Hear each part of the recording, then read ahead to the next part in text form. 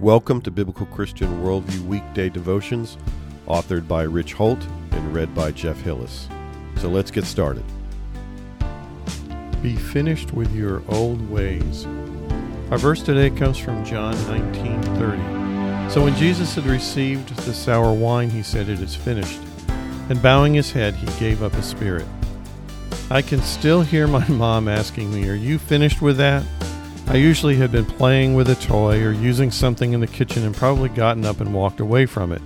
So she was in her not-so-subtle way of suggesting that I put away whatever it was I was no longer using. Because when you're a kid, when you're done with something, the next step is to move on to whatever's next. Putting things away or clearing up your mess, to use today's computer lingo, seems to be an add-on to the DNA of a child. Clearly, there is being finished in the eyes of a kid, and there is truly being finished as an adult would view it.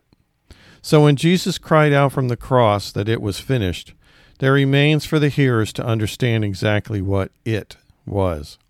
Those standing on the hill that day would have had a clear idea of what they thought he was saying. Satan and his demons would have placed his death into a deeper context, only to come up with the wrong conclusion. For us living on this side of resurrection, it's evident the portion of the story that came to an end that afternoon, only to be picked back up again a couple of mornings later. We do not often separate the death of Jesus from the resurrection of Jesus. If redemption was the story being played out, then one cannot exist without the other. So too for you, if you have been redeemed, much has been done, but much still awaits. You give him your allegiance, but you have to take up your cross. You repented of your sins, but you have to pursue holiness. The old has passed away, but you must walk in newness of life. You have been given a new heart, and you must fill it with the love of Jesus. But it's not always that simple. Saying something is finished can be easier said than done.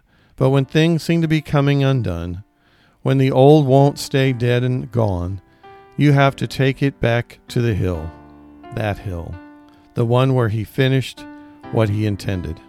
Give it to him again, and let the rest of the story be yours again as well. As we seek him today, let what is finished and dead stay that way. Give back to God whatever old ways you have picked back up, and be refreshed by his mercy and his grace. God bless you as you serve him today. Today's podcast article was brought to you by bcworldview.org, providing honest reporting and analysis on the intersection of contemporary issues and theology based on a biblical Christian worldview.